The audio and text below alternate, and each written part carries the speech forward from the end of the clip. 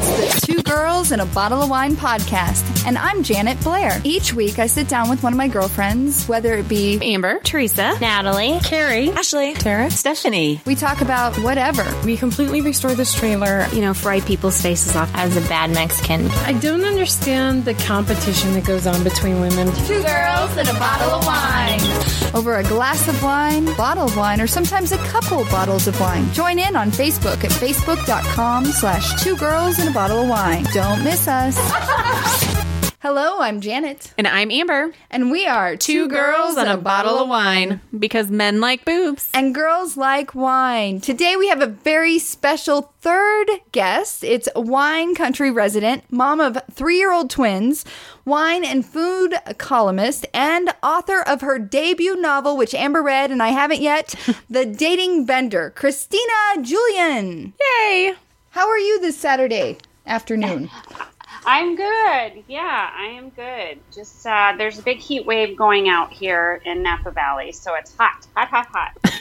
Now, when you say hot, that can be a very relative term. What does that mean? Here it's like 98. Okay. Oh, okay, that's hot. That's hot, yeah. So, yeah. And sometimes it gets over 100, although, that's a fluke thing. So, But 90s, high 90s in August is pretty much the mainstay here. Ooh. So how do you handle that? How do you deal with that? I don't know. I mean, for one, nice Sauvignon Blanc is always good.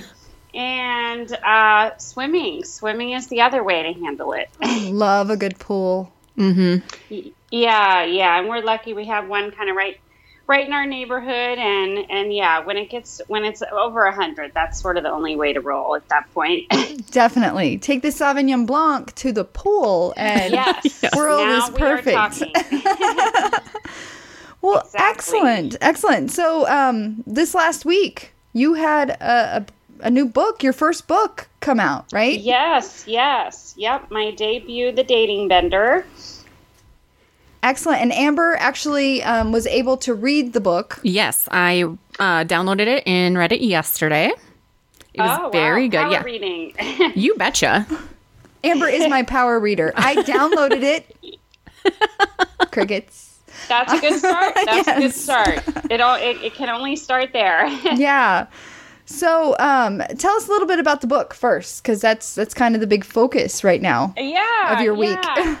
It has been a whirlwind book releasing bender, I would say. And the book, it's I call it a kind of a snarky romantic comedy that's got a hefty dose of dysfunctional dark comedy. And the main character she is a bit of a hot mess. She is trying really hard to kind of figure it all out and get it all together, but she is not doing that most of the time. And I when someone asks me about the book, I say it's about a woman who is unhinged and at a crossroads, and she is looking for love, but she is getting really lost along the way, to say the least. And the book opens with a shotgun wedding. That goes just horribly awry, as does the marriage. Is really kind of a short-lived thing. She's really kind of marrying for all the wrong reasons. Her family is very Catholic and very kind of oppressive, and she sees it as an escape, and it just, the marriage nosedives, and hence the dating bender begins. And she starts off in Florida and then goes to Colorado and New York City, and then towards the end there's a big kind of showdown at the Vatican in Rome. So, and there is a lot of drinking along the way also. Cheers, and cheers to Colorado, because that's where we're at. So. Yeah. What part of Colorado are you got? You're in Denver or where? I am about 20 miles south of Denver, and Amber lives about 10 miles west of Denver. Yep. Okay, I used to live in Colorado Springs actually myself. So I'm in Parker, and Amber is in Arvada. Okay, yeah, I love it out there. It's a great place to live. I do miss it. Yeah, it's gorgeous out here. It's amazing. Yeah. So I have to say, from reading your book, so normally I'm kind of an FBI thriller kind of person, but your book really held my attention. I kept wanting to know what was going to happen with Samantha next. And she kept making all of these moves, and she was very relatable, I think, to women, especially right now. And so I kind of wonder, how did you find the inspiration for that character?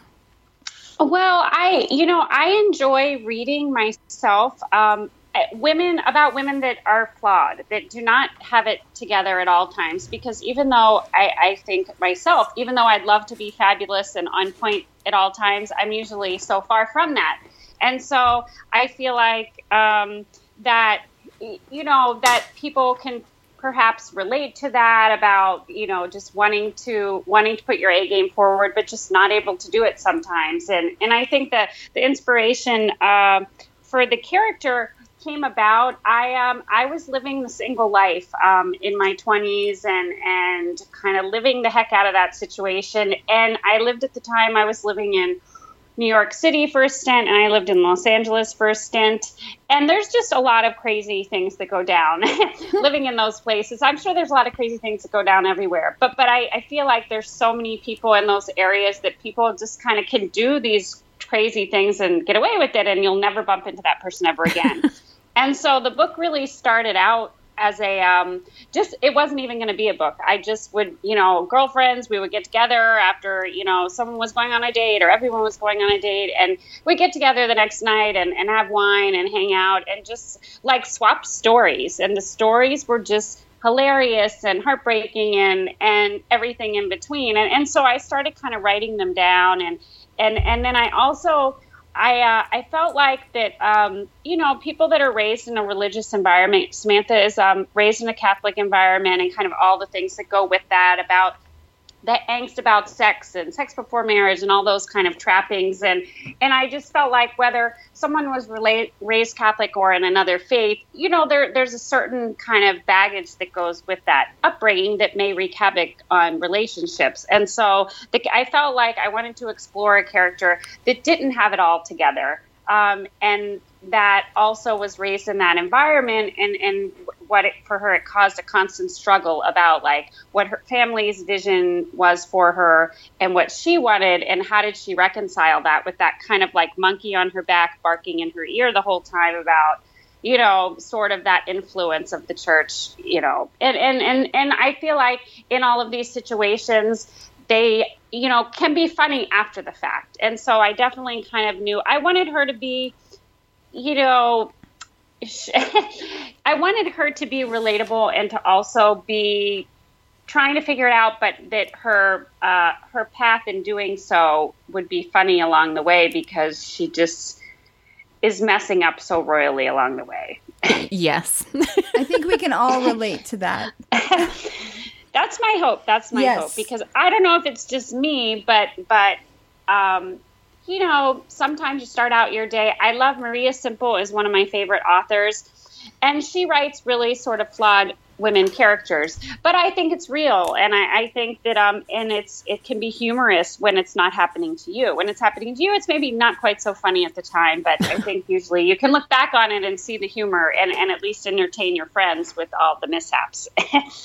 Yes. So what would you say would be your all-time biggest dating story of something crazy went down that you want to share? Sure.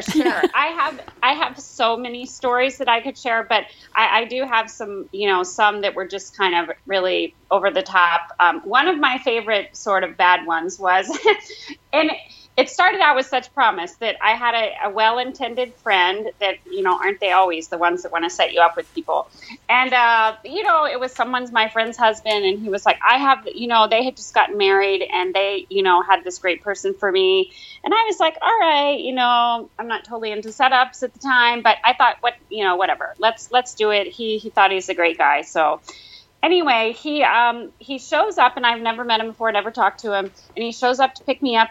I was living in Santa Monica, California at the time. And he shows up in a stretch limo to pick me up, which, I think if this was like someone I knew, it could have been a dream come true for someone. But for me, and living in LA, it was sort of cause for pause. Like, wow. Then he got out of the limo, and he had on like a a silk kind of leopard shirt and matching pants. And it just, it was kind of like Creepy. this modern day Hugh Hefner kind of creepy. Yeah, it was very creepy. And so right then, and had it just been a sort of an online thing or something that came about in another way, I would have probably tried to like have some excuse to bail out. But it was a friend, so I thought, okay, I'm going to see this through. I'm sure that it can only go up from here. And so as the night progressed, he was whisking me to all these kind of cool places. And so we went from Santa Monica into Hollywood. And at each place that we stopped at, he would disappear for a period of time, sometimes 10 minutes, sometimes half hour. And he would reappear at the place in a completely different outfit. Whoa. And What? he was. Yeah, each time he would come back wearing something else, and he would make no reference to the change or Did anything. you make he just had on a reference to different it? outfit.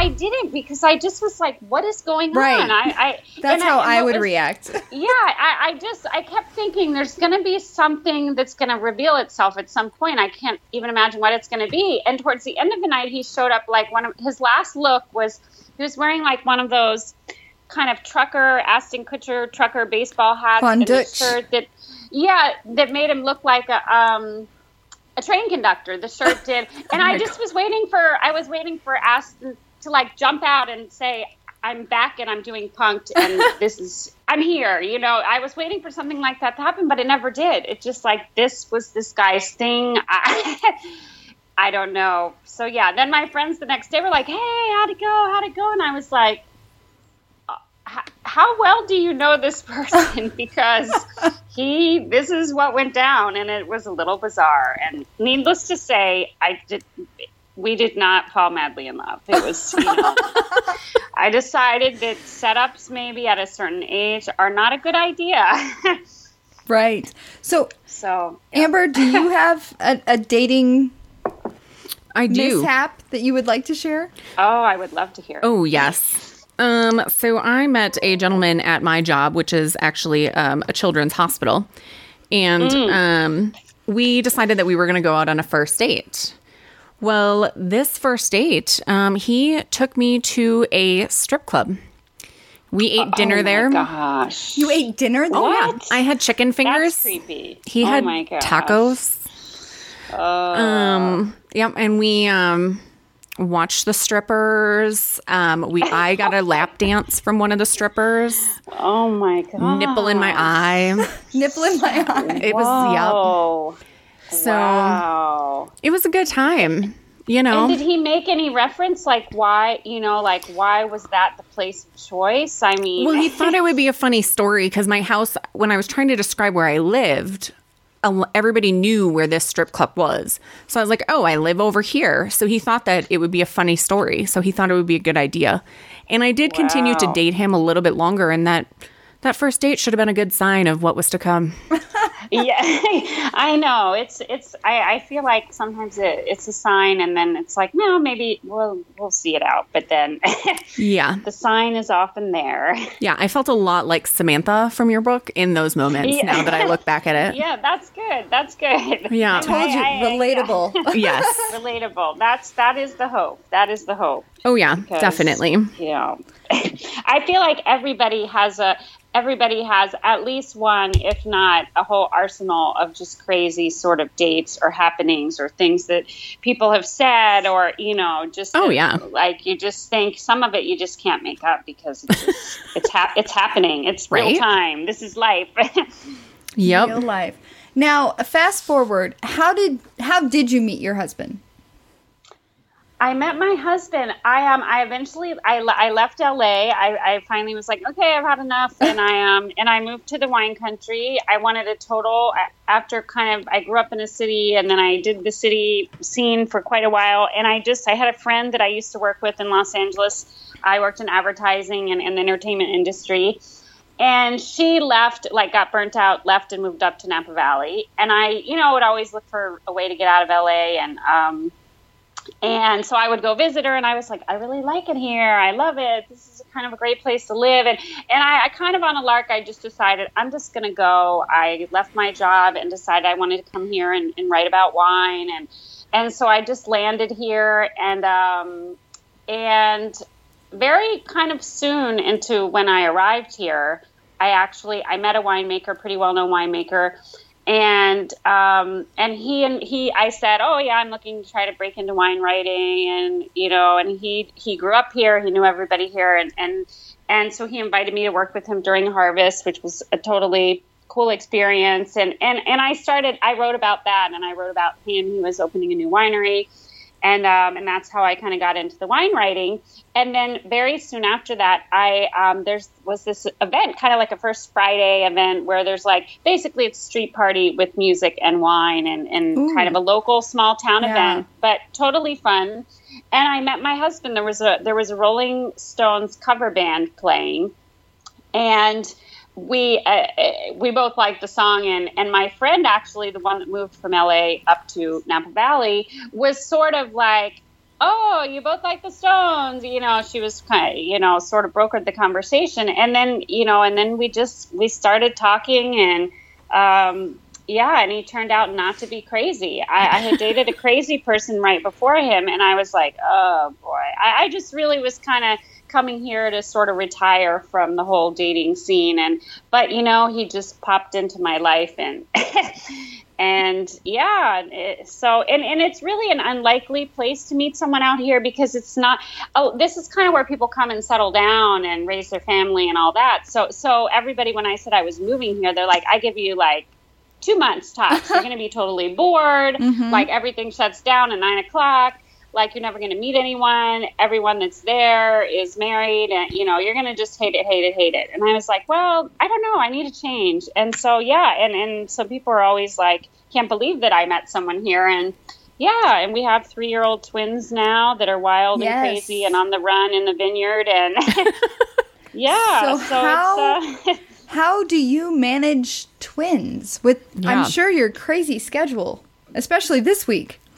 Yeah, it is crazy, and some would say I don't really know how well I do manage it, but but it's a lot of juggling. It's a lot of juggling, because they are they're wild and they're kind of crazy right now, and everything is an adventure for them, and it's hard to steal a moment of quiet time. I usually have to leave the house to try to write and things, because it just it's too it's too crazy otherwise. But it's a juggling match for sure. I mean, at the same time, I think because I get such fleeting moments to do things, fleeting windows of time, that I just know when it's time I have an open window, I just power, I kind of am in power writing mode or work mode, because I know, okay, I've got a half hour to do da-da-da-da-da.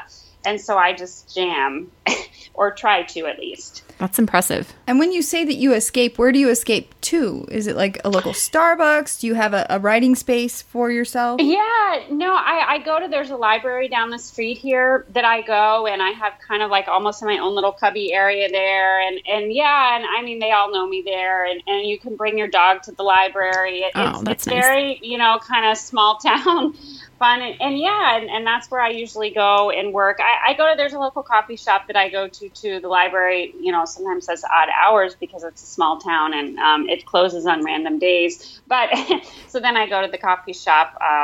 But that's usually where I go, and I just put my headphones in and just kind of try to tune everybody out and just start writing. So what's it like writing writing wine for what wine publications? I can't talk. Sorry. I mean, do you get free wine? Okay. Do you get free wine? I mean, you do. I don't even know if I should say this, but yes, you do get a fair amount of wine. People want you, in general out here, one of the other things that I find kind of surprising is that just when you go to parties out here, it's sort of what you would think would be the case, I guess. But people are always serving wine, tons of wine, great wines, amazing wines. And it's just a lot of times you'll go to a party and there's no water, but everybody has all these amazing wines there. And you're just, sometimes I'm like, it's thirsty. It's 100 degrees out. I love wine, but I need some water right now. And it's kind of hard to come by. So it's a lot of fun. I mean, sometimes when I first moved here, I was being a little cheeky. It would be like, I would be out in the vineyard interviewing a winemaker instead of being in an office, doing what I used to do. And it's a really, I love it. I mean, I love wine and I love food. So it's something that I, am interested in any way. And I think there's so many, I get the opportunity doing what I do to interview a lot of, kind of smaller homespun wineries that just make amazing wine. And they each have their own story about, some of them grew up and there's 4 generations of winemakers and, they grew up literally racing through the vineyards as a child. And, and then there's other people that, came here, to start a winery. And so, yeah, it's a pretty cool thing to do because you just, you hear their story. They're all very passionate about what they do. And I mean, sometimes you're talking to them and literally their hands are stained in grapes and they're just like getting in the tractor to go pull grapes. And it can be a really crazy time. And you taste, unfortunately you have to taste a lot of wine is also part of the tour of duty. You have to taste a lot of wine. And one of the things when I first moved out here that I noticed, there's a preponderance of like what I dub sort of tech geek wine speak. Like there's a lot of people that write about wine, of course, and a lot of people that are just flinging around all the wine terminology and tannins and this and mouthfeel and your mid palate, all of these terms people throw around, which I think is fine. That's great. It is kind of the technical terminology about tasting this, that, or the other. But I also felt like there's a whole population of people that love wine. They love to drink it. They love the taste of it.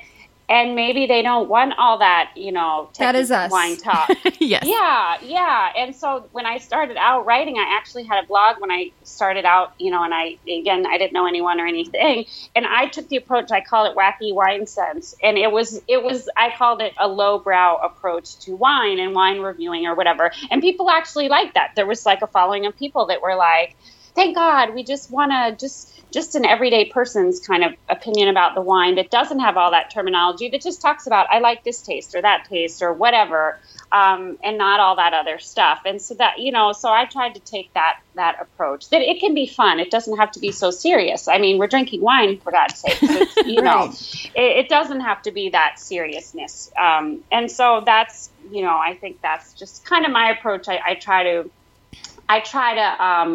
I have to balance. I'm a columnist for a business publication. I cover the business of wine and so I'm more serious when I'm writing those pieces, but then I write other things that are just, I just feel like, I did a column about wacky wine pairings of like, Cheetos go very well with this kind of wine. I love it. And you can eat a Twinkie and it goes with this kind of wine, so I like to do fun kind of things like that because there are some really kind of cool pairings for just random everyday food instead of just, we love cheese and wine and we love chocolate and wine and all those things are fabulous too. But then, I just, in my world, it's like I sit in kids, take their Cheeto hands and wipe it all over the dog and the walls and whatever. So I was like, what goes good with Cheetos? What wine? And, surprisingly, there's lots of good wines to go with all that junk food.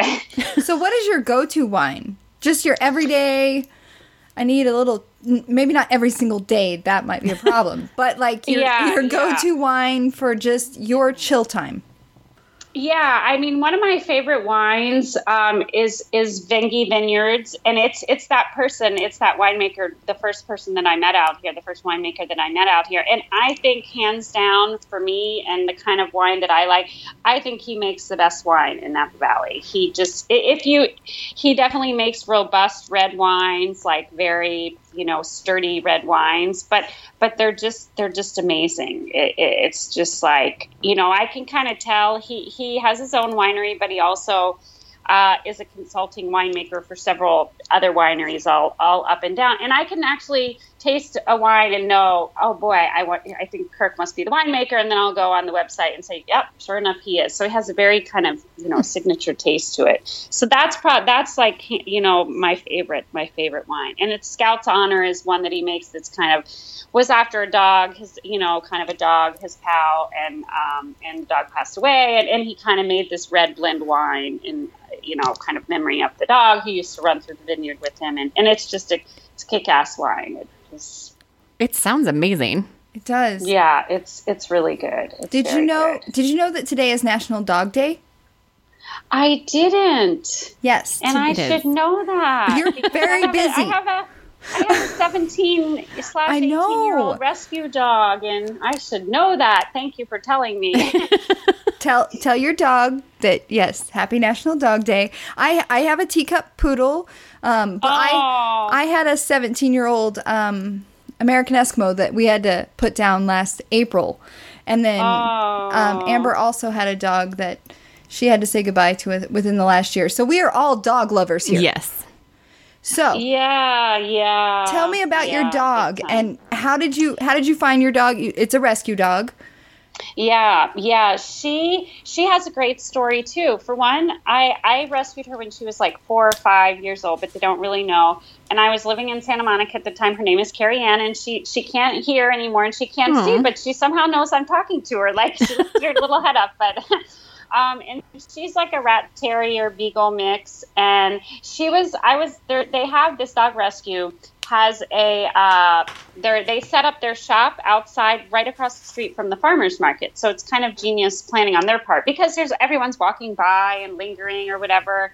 And I was walking by and lingering, and I just started a new job, and I was not looking for a dog at the time. And Carrie Ann, she has these big, huge eyes, like sad, take me home eyes that are so big.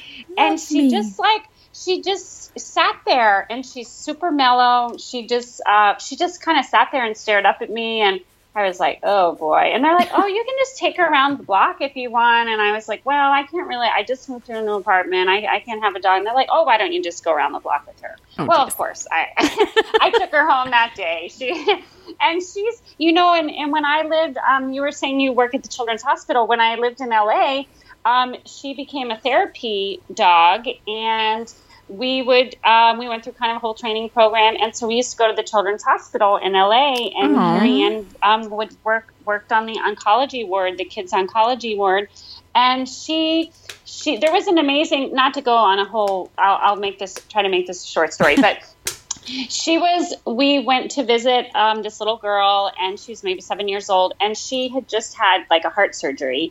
And, so we went in, and Carrie Ann's like super mellow, and she'd like sit in the beds with the dogs, and just like they would pet her. And she, was kind of born to be a therapy pet. I think there was just something about her. And we sat there, and, and then when we went to leave, the mother came up to me, and she was like, thank you so much. She said, she's been really kind of down in the dumps. And when you guys were in there, the doctor said like that her heart rate even went up, like, that it just, so anyway, she's a great dog. I know I need to brace for the time that she won't be here, but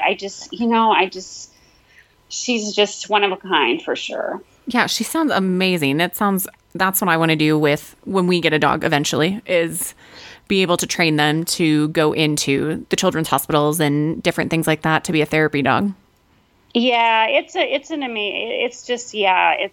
really neat thing to do, and it really does. It makes a difference. There's all kind of medical writings about how it's a very proven thing, how pet therapy really helps people's recovery and that sort of thing. Yeah. And she probably sits alongside you as you were writing your book. She does. Yeah, she does. She had a little blanket, and she would sit right there. Aww. And so she, and she's been through. I mean, I tell people she predates my husband, my kids. She's been with me through the thicks and the thins, and definitely she's a girl's best friend. That's for sure. Aww. So, go ahead. Nope, you go ahead. No, you. Sorry. So, talking about having your dog there, I mean, kind of tell us a little bit about what your writing process is like. Yeah, my writing process, it's a little haphazard, I guess I would say. I don't have necessarily like a structured routine of like, I always sit down at this time of day and write a certain number of words. I'm just a kind of, when the inspiration hits, I just go for it and just kind of keep writing until that runs out, sort of thing. And I definitely am I overwrite everything. So I do just kind of a stream of conscious style writing when I'm writing fiction, at least. And I just like write it all out. And then I go back and really kind of shape it after the fact. And I do a lot of editing. I mean, on the Dating Bender, I easily did like 20 different versions of it because I just start out. The book was huge. It was a tome to start with. But that's what I overwrite things, and then I shape it and refine it as I rewrite and edit and that sort of thing. That's just kind of my style that works for me. And even when I'm writing wine articles and nonfiction pieces, I do the same thing. I just write kind of everything there is to write about the topic, and then as I'm doing that, the structure of it starts to kind of pop into my head. Like there's certain themes or kind of buckets that are related to each other, and then I start sort of putting all the puzzles together after the fact. Very nice. So do you have like a storyboard that's constantly running in your head? I do. I always write notes in my phone or my iPad. Like I always have my phone with me. So oftentimes like that's where it is.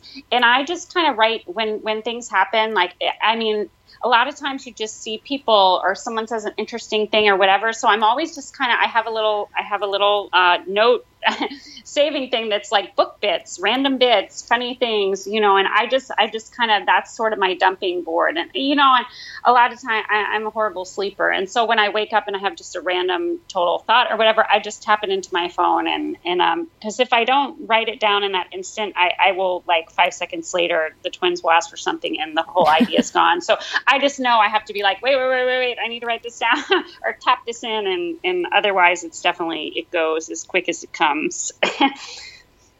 And go ahead. So since this didn't start out to be a book, kind of how long did it take you to gather all of this and finally put it into the book product?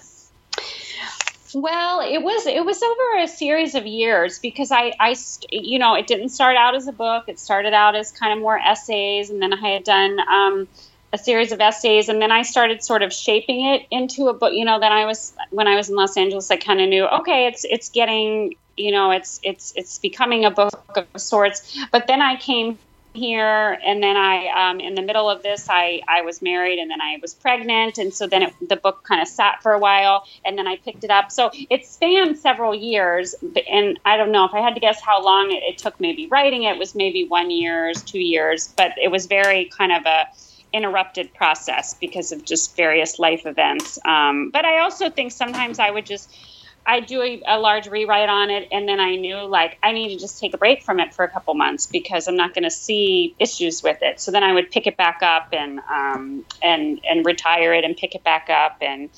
I'm always kind of tweaking and changing things and reshaping things, and I'm never quite. I feel like even now I read it sometimes and I'm like, oh boy, I'd love to change this. So it's a bad addiction. I just, trying to lock yourself down is very hard if your brain runs like mine does. So what tips do you have for writers out there? I think my main tip is to just never give up. Like it sounds a little cliche, but it's really true. You have to and the other thing I would suggest is that there's so much on the business of publishing and all the kind of mechanics of writing and all the odds and how they are against you and getting an agent and getting a publisher and all that. If you ever listened to any of that before you started writing, you'd never finish. And I, when I did realize I was writing a book, I made a very deliberate choice to be as ignorant as possible about the business side of writing a book and publishing a book. I just kind of was intrigued, but I would be like, no, I'm not there yet. I need to finish the book, and then I'll worry about the marketing of the book and all that sort of thing. And I would recommend that because the statistics that are out there as far as, the percentage of people that write a book and that the book gets published and the percentage of people that get a publisher and all that, the statistics are horribly not in your favor. And so I recommend you just write the story that you have to tell. Like, I mean, I think most writers, you have something in you that's just like barking to get out, and you just write. And you don't think about any of your odds against you or any of that. And once you've done it, you just make it the best it can be.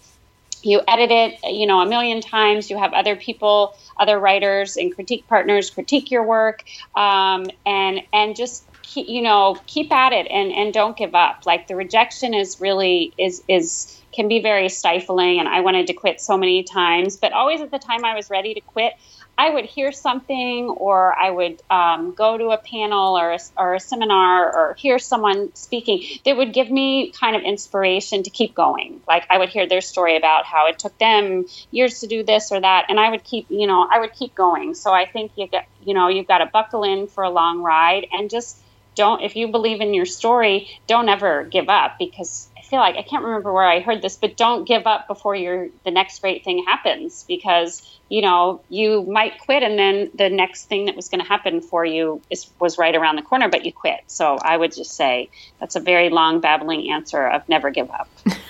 It has a great message, though. You just never know what great thing is going to be around the corner. Right. Yeah. And if you quit before that happens, then you're just, you're never going to get it. Yeah. And so I think I had read when I had finished the book, maybe, are you also in the process of writing a second book?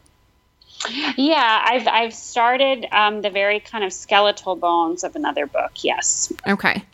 That one sounds like it's going to be interesting too. And that one has a man as the main character, correct? Yeah. It's about a man that runs a dating breakup service that he kind of, people that don't have the nerve to break up with their so-and-so can hire him to break up for them, to do the dirty work so they don't have to. And needless to say, he's, the business is flourishing, but his relationships, oddly enough, when women go out with him and they find out what he does for a living, they're not as keen on him as they thought they were. Yeah, it sounds like it's going to be a great story. And when I was kind of reading the little tidbit about it, I was like, I could have used that back in the day. Yeah, I know. Because sometimes, you just, you need to do it, but you just, it's hard. Yes, definitely. And what's coming up for you I'm sure this week has been busy, exhilarating, exhausting, since your book just launched this week. But what's coming up in the near future for you? Yeah, in the near future, I have a very kind of a Bay Area blitz. I live, I'm close to the Bay, San Francisco area. So I have several events happening out here, like some in the wine country, some in the San Francisco area. And one that I'm probably most, I'm excited about all of them because it's exciting just to get out there and meet readers and sign books and all of it is a big hoot. But one that I'm super extra excited about is in San Francisco in October. There's a huge literary festival called Litquake. And there's a lit crawl that's basically, it's like a bar crawl, but with books involved. So you go from bar to bar to bar and place to place to place, and there's readings happening and comedy and poetry and whatever all over San Francisco. It's a totally cool event. And it's actually the whole event, Litquake, runs for 2 weeks almost. And so I'm going to be on this panel called Catching Your First Big Break. And I'm going to be joining 5 other debut authors that are basically kind of telling our tales of getting published and our kind of tips from the trench and that sort of thing. So that's coming up on October 8th. And I'm super excited because I've gone, since I moved here 8 years ago, I've gone to Litquake every year, and they do 2 panels. One of them, the one that I'm sitting on, and one of them that's like with publishers, and they're kind of sharing how to get your book published or whatever. And every year, it's just worked out when I go to this panel, I'm kind of at a point where I felt like I wanted to give up. And I'm just like, I'm going to go. I'm going to try to get inspired. And every year, it does inspire me. But last year, I was attending the panel. And there was a guy that was sitting there, and he said, I was sitting exactly where you're sitting last year, and I was giving up. I was throwing in the towel, and he was like, but I didn't. And I'm here now on the other side of the table. And, and his whole discussion was about not giving up. And so I feel like very honored to be able to go on the panel and hopefully share a story. And if it hits one person like this guy's discussion hit me, that to give someone the hope to just like keep on going. And so I'm super excited about that. Yeah, it sounds like an amazing opportunity to get yourself out there and kind of talk about your book, but also get people ready for the next one and keep your following going. Yeah.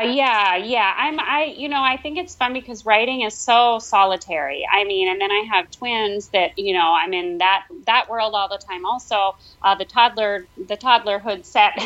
And so I think it's great just to go out and meet people and talk to people. And the book was definitely a labor of love and it was fun to write, and hopefully people see the humor in it and enjoy that. And so just to kind of take the show on the road and meet people and chat about it. And, I hope that people, one of my big ideas, I need to like figure out how to execute it, but instead of just kind of the typical book signing kind of things people do, I want to make it more like a girls' night out book signing party and do them all over, where it's like girls get together, you have wine, you rap about the book, you swap dating stories, whatever. And that it's kind of a celebration of womanhood and, everything that goes with it. Oh, yeah. That sounds like an amazing time. So, yeah, if I get that going, I'm going to let you girls know. Oh, definitely. Yes. I'm going to hit Colorado for sure. Oh, we'll be in. We will. And so I know you have your website, your ChristinaJulian.com, but are you active on social media other than that? I am. Yeah, I'm on Facebook. I have an author. It's Christina Julian Author is my fan page on Facebook, and then I am on Twitter. I took up Twitter earlier this year. I used to kind of mock Twitter a little bit, but I've actually I'm now somewhat addicted to Twitter. But so I'm on Twitter also. Kristin, like CHRISTIN _ Julian, my last name JULIAN, and I'm on Twitter, and I love to just I tweet a lot about writing things, and I also tweet. I'm a little sarcastic, so I think a lot of things I tweet about are just like random, like why do you go to the grocery store and nobody bags your groceries anymore? They look at you and say, like, I'll sit there and I've got like, I'm juggling the kids and I'm doing this or whatever. And they're kind of looking at me, waiting for me to pack the groceries. And I'm like, or the bag boy is like standing there talking to me about everything. And I'm like, are you going to start bagging my bags then or what? So I'll tweet about random things like that too, because that was my first job. I was a grocery bagger. And did you bag people's bags? I bet you did. Yeah, it was 98, so it's been a while, but yes. I did, and every once in a while I get a $1 tip, and I loved it. Very nice. Yeah, that's good. That's very good. Yeah. And so is Twitter how you found Two Girls and a Bottle of Wine? Or how did you find us? I'm trying to think if that is how I found you guys. I'm sure it is either that or Facebook, because that's kind of how I discover everything, really. Oh, yeah. Yeah. I still haven't read the book, but I'm going to. What wine do you suggest that I sit down and drink while I read your book? I'm going to break it down to a varietal just because there's so many ones. Yes. But I would say that a Zinfandel, it would be the ideal wine to drink with the book, because a Zinfandel is kind of a surprise. Like it's can be very different. The style of the wine can be very different, and I think that it's sort of kind of a surprise with every sip. It tastes a little bit. It can taste a little bit different. And I would say probably like halfway through the book, you could probably even get a boxed wine. I think that would go really well with the book. Exactly. There is a great kind of showdown. And there is kind of taste in wines refine over time. There's like Mad Dog at the beginning and boxed wine. And then her taste kind of improve as her taste in men sort of refine too. Yeah. The boxed wine part probably was like my favorite part of the whole book. Oh, good. I'm glad. I loved it. It was great. I'm glad. Thank you. Yeah, definitely. It was such a good book to read. And I am so glad that I actually branched out a little bit from my normal routine Yeah, and read I it. appreciate you taking a chance on a different genre. Yeah, when I got home after work, because I had started reading your book in the morning, and then I hadn't finished it. And when I got home, I actually didn't. I normally come home and I sit down and I grab my phone and I go on Facebook or Instagram. I didn't even touch my phone. I immediately went back to the book because I needed to know what was going to happen with Samantha. Oh, good. I'm glad. I'd love to hear this. I was texting her, and she's like, "I'm finishing it now," and I text her again. I love to hear this.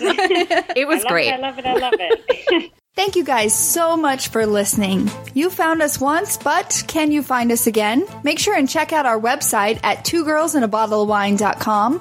You can listen to us on Podbean, Spreaker, iHeartRadio, iTunes, Stitcher. All of our links can be found on Tumblr and Blogspot. Thanks, and we'll see you again soon.